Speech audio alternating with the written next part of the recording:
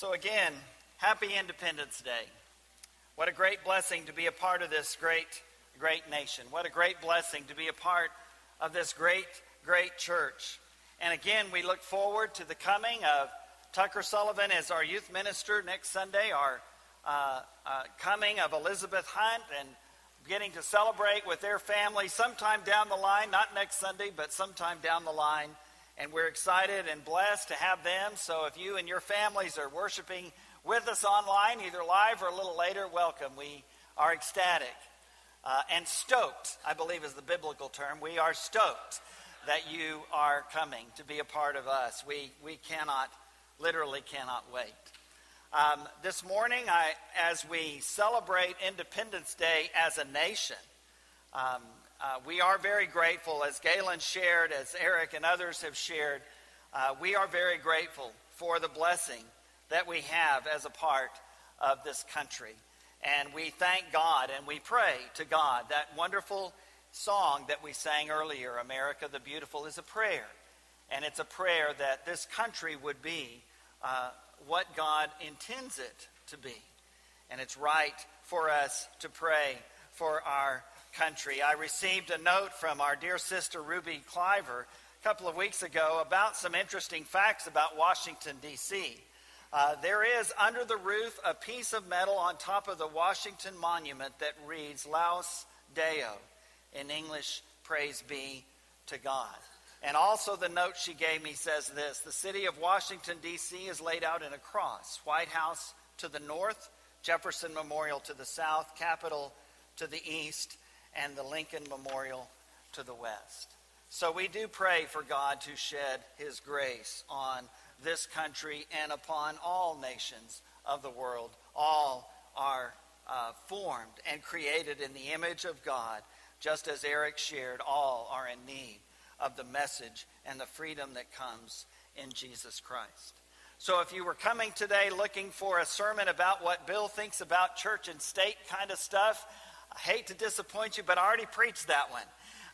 And you missed it, perhaps, but it was on April the 11th, and it was in our series on Romans, and it was based in Romans 13. And so I invite you to go on our website and look up that series of sermons, look up that sermon from April the 11th. I'll be glad to interact with you about that one. But for those of you that were here, good news, I'm not going to preach that one again today. So you're welcome. But it is a wonderful blessing to be able to celebrate our great nation today. But as great as that blessing is, there's a blessing even greater, far, far greater. And that's the blessing that we have of freedom in Jesus Christ. And as we've been sharing in this series of sermons about the way Jesus interacted with people, the way Jesus spoke to people and preached to people and healed people, even confronted people, we're going to read a little bit of a story of how Jesus did that with a particular woman. And this woman was found in John chapter 4. What the Samaritan woman at the well really wanted was to be free. We're all pretty familiar with that story, very likely, just like we are familiar with the story of Zacchaeus that we'll mention in just a few moments.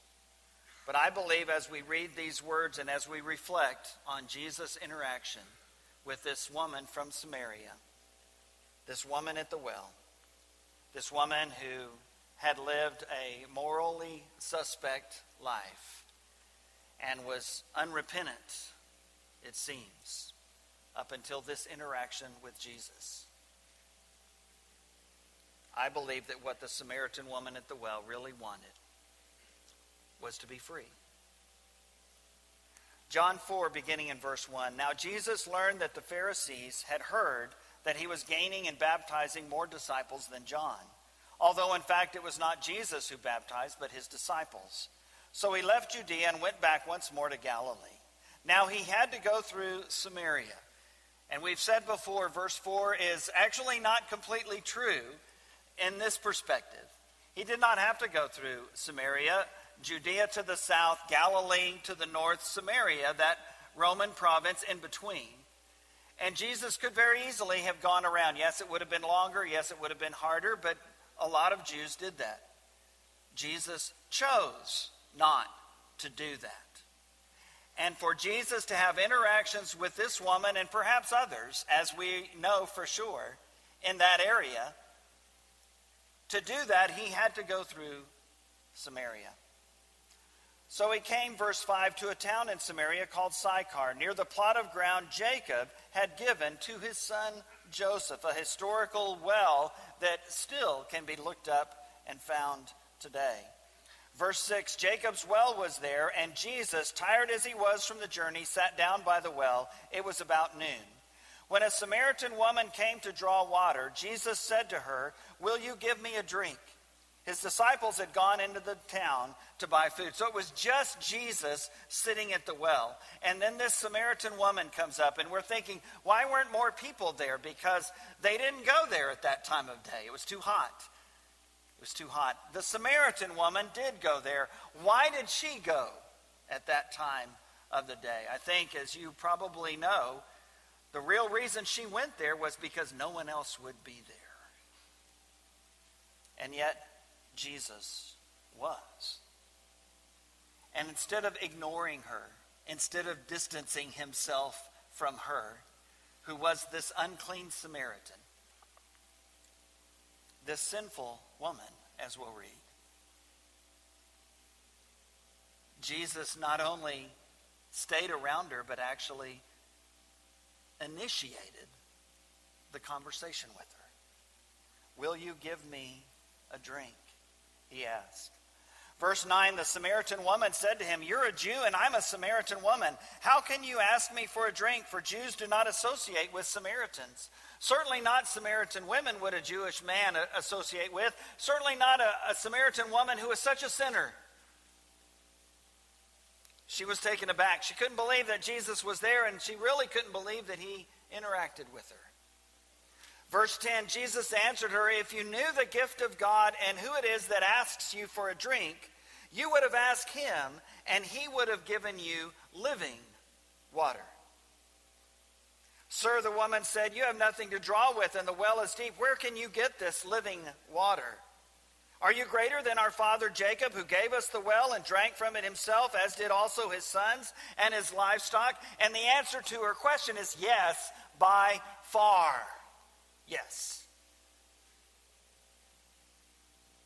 Jacob could buy this well. The Samaritans could use this well. The woman could go and draw water from this well. But this was not living water. Only Jesus can give that. Verse 13, Jesus answered, "Everyone who drinks this water will be thirsty again, but whoever drinks the water I give them will never thirst. Indeed, the water I give them will become in them a spring of water welling up to eternal life." The woman said to him, "Sir, give me this water so that I won't get thirsty and have to keep coming here to draw water." She said, "That sounds pretty good to me. I would love to not have to come here ever again." And not just because it was hard, not just because the water she took back home was heavy. She didn't want to interact with anybody. She would have loved the last 16 months, Eric. Stay in my home, no problem. Love to. Not interact with others, dream come true for me. Because the only thing that brings me is hurt and pain and the feelings of unworthiness. Verse 16, Jesus leaves preaching and goes to meddling. He told her, "Go call your husband and come back."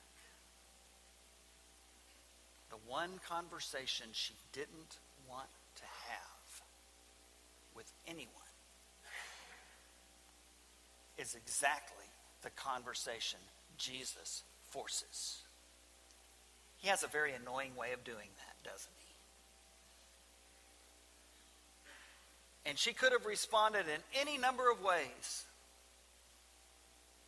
But the way she responds convinces us that she is already convinced that this man who stands before her, who sits before her, who is interacting with her, is someone special. Someone so special that she decides to tell the truth. Go call your husband and come back. Verse 17, I have no husband, she replied. Jesus said to her, you're right when you say you have no husband. The fact is, you have had 5 husbands, and the man you now have is not your husband. What you have just said is quite true. And this amazes the woman even more.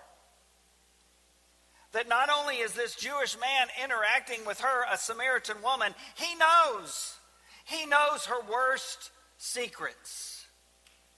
Sure, the neighborhood, the community knows. That's why she's there by herself.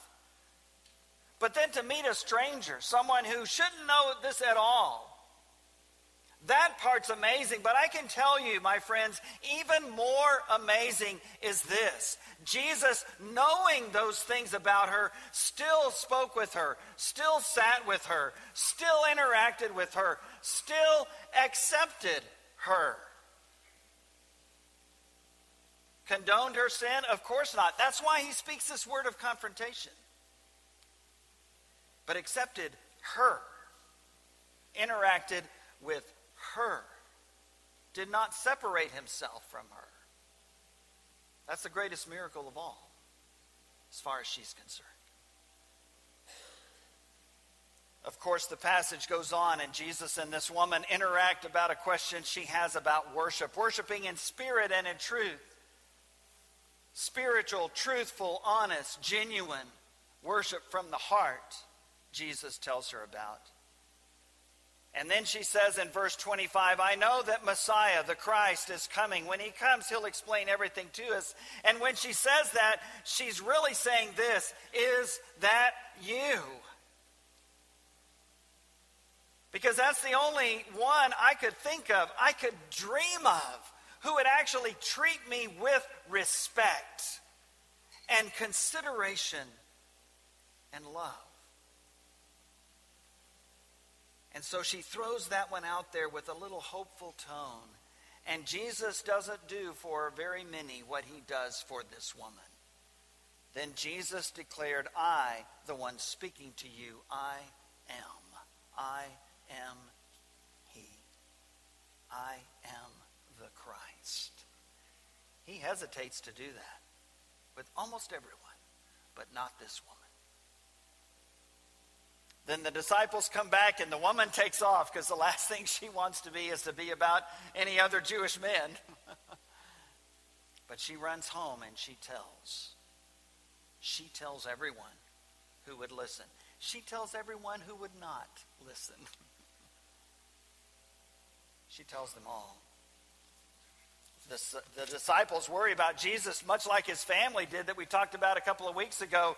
You need to eat something. And Jesus says, are you kidding? I'm too excited to eat. I have food that you don't even know about. Doing the will of the Father is all the food we need right now. How can you talk about food? And then verse 39 of John 4, many of the Samaritans from that town believed in him because of the woman's testimony. These people she had always tried to avoid, she sought out. She went to them. She initiated the conversation with them. Why? Because she had met a man who knew all about her and yet sat with her, spoke with her. Could this be the Messiah? So when the Samaritans came to him, they urged him to stay with them, and he stayed 2 days, unlike the people of his hometown and other places who wanted him to leave. And because of his words, many more became believers. They said to the woman, we no longer believe just because of what you said. Now we have heard for ourselves, and we know that this man really is the Savior of the world. What a great, great moment. What this Samaritan woman, what all of them wanted was to be free. But free from what? Let's think about this Samaritan woman and share a few things about the freedom that she longed for. Not freedom from the Jewish leaders, not freedom from the Romans, from being oppressed. What was the freedom she so desperately sought? First of all, she wanted to be free from being an outcast. The shame that others gave her. The shame that Jesus refused to let become a wall between them. Even though if anyone had the right not to speak to her, it was Jesus. She wanted desperately to be free from being an outcast, to be free from the shame that others gave her. And there are a few scripture passages there that talk about how Jesus did this time and again. That woman in Luke 8 who snuck up on Jesus and just touched the hem of his garment, the bottom part of his coat, so that she could be healed from her bleeding disorder, and she was, and that bleeding disorder caused her all these years to be ceremonially unclean, to be an outcast, to be limited in the interaction she could have with others. Luke 19 is the story about our young friend, or our friend Zacchaeus. And Jesus, instead of going around the tree, stops there and looks up at Zacchaeus and calls him down and goes to his house of all things. This man who was a tax collector, one of the leaders of the tax collectors. And in reply, Zacchaeus says, look, if I've wronged anyone, and you're thinking, if? If I've wronged anyone, I'll pay him back a whole lot more than I owe. And Jesus says salvation has come to this man's house today because he too is a part of the people of God, in spite of how you others treat him. Because the Son of Man came to seek and to save that which was lost. Matthew 9 goes even further. There was another man who was a tax collector, and Matthew not only receives interaction and respect from the Lord, he's called to be one of his 12 apostles, one of those closest friends. This woman wanted to be free from being an outcast. Secondly, she wanted to be free from her personal shame. It's not just that others treated her with shame. She felt it herself. They couldn't pile on any shame that was any worse than what she already gave to herself. Don't we all understand that? We've taken ourselves down that same path because of our own sinfulness. She wanted to be free from her personal shame, free from the guilt and shame that she felt herself. And we understand that too, and there are several examples of that listed there, of important men in the life of Christ. Thomas, one of those 12 apostles, we call him Doubting Thomas. Why? Because when Jesus first appeared to the apostles, Thomas wasn't with them, and then they told him, we've seen the Lord, and he said, nah, I'm not going to go there again. I went there. I gave 3 years of my life to this dream. I left everything for this dream. And then I saw him die on the cross as a criminal. No angels coming to save him. No reaction from him to come down from the cross. No lightning bolts striking his accusers dead. Nothing. I'm not going to go there unless I can put my finger through the nail holes and stick my hand through where that spear went in his side. I cannot believe again. The next time Jesus appears to all of them, including Thomas, ruh-roh.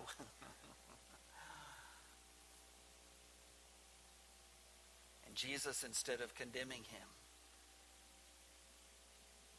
instead of telling the other 10, look, when you replace Judas, why don't you replace Thomas too? He tells him, what do you need to believe? Here. Here. What do you need to believe? And Thomas exclaims, my Lord and my God, the God of me, the Lord of me. For anyone else, that would be blasphemy, but for Thomas and Jesus, it was worshiping the Son of God. He never lived down that moment. And now, in 2021, we still call him what? Doubting Thomas. Two others that wanted to be free from their personal shame are Peter and Paul. Peter in Luke 22 is warned, even though you're talking big, Peter, you're gonna lose your faith, but you're gonna come back around. And Jesus, after the resurrection, takes a special moment to be with Peter and to encourage him in John 21. And we'll say more about Peter in our Wednesday summer series in a couple of weeks. And then, of course, Acts 9 is the Apostle Paul, Saul of Tarsus, who calls himself the chief of sinners. You don't think he had inward shame that he needed to let go of?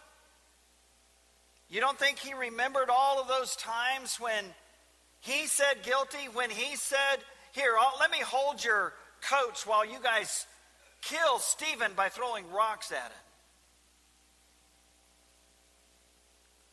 He never forgot all of those things, ever, ever.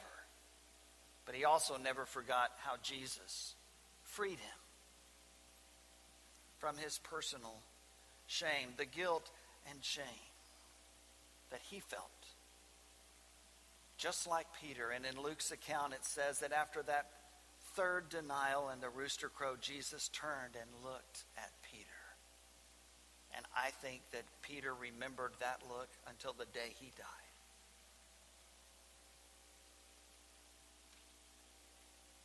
Thirdly, this Samaritan woman wanted to be free from sin. She wanted to be free from sin. This great passage in Hebrews chapter 2 we will read, beginning at verse 14. Since the children have flesh and blood, he too shared in their humanity, so that by his death he might break the power of him who holds the power of death, that is, the devil, and free those who all their lives were held in slavery by their fear of death. Free those who all their lives were held in slavery because they were afraid to die. They were afraid of death because they knew the sinful life they had led, the sinful life we have led. For surely it is not angels he helps, but Abraham's descendants. For this reason, he had to be made like them, fully human in every way, in order that he might become a merciful and faithful high priest in service to God, and that he might make atonement for the sins of the people. Because he himself suffered when he was tempted, he is able to help those who are being tempted. He is able to set us free. And only Jesus can do that. Only Jesus can do that. Paul acknowledges that in Romans chapter 6, as he says, the one who has died for us and with whom we have been buried with Christ through baptism into death, he has given us a new life. And so in Romans 6 verse 5, if we've been united with him in a death like his, we'll certainly also be united with him in a resurrection like his. And then verse 7, anyone who has died has been set free from sin.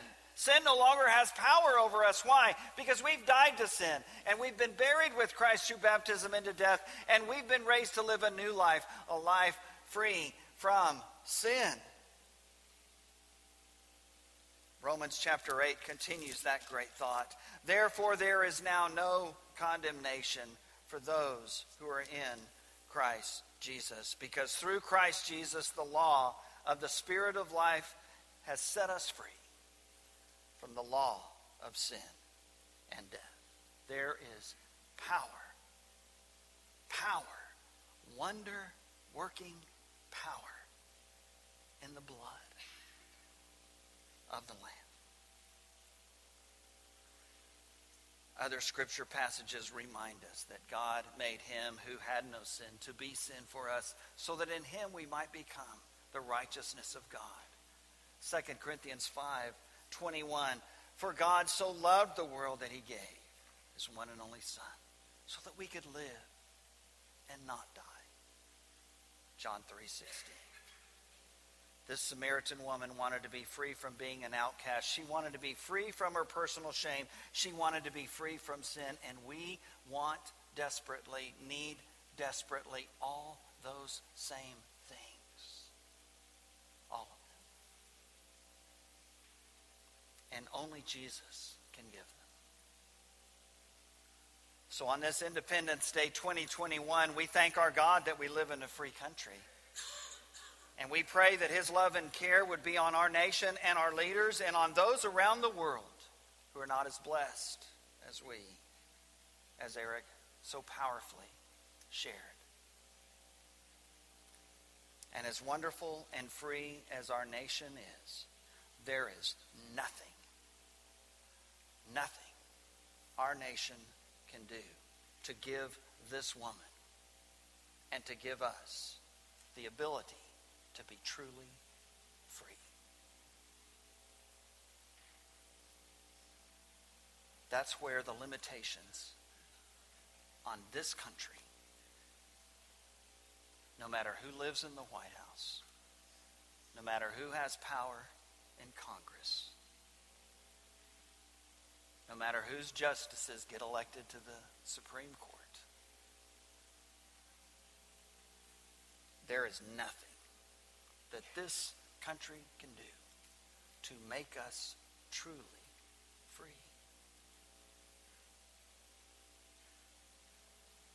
The good news of the gospel is only Jesus offers ultimate freedom. But he does. He does.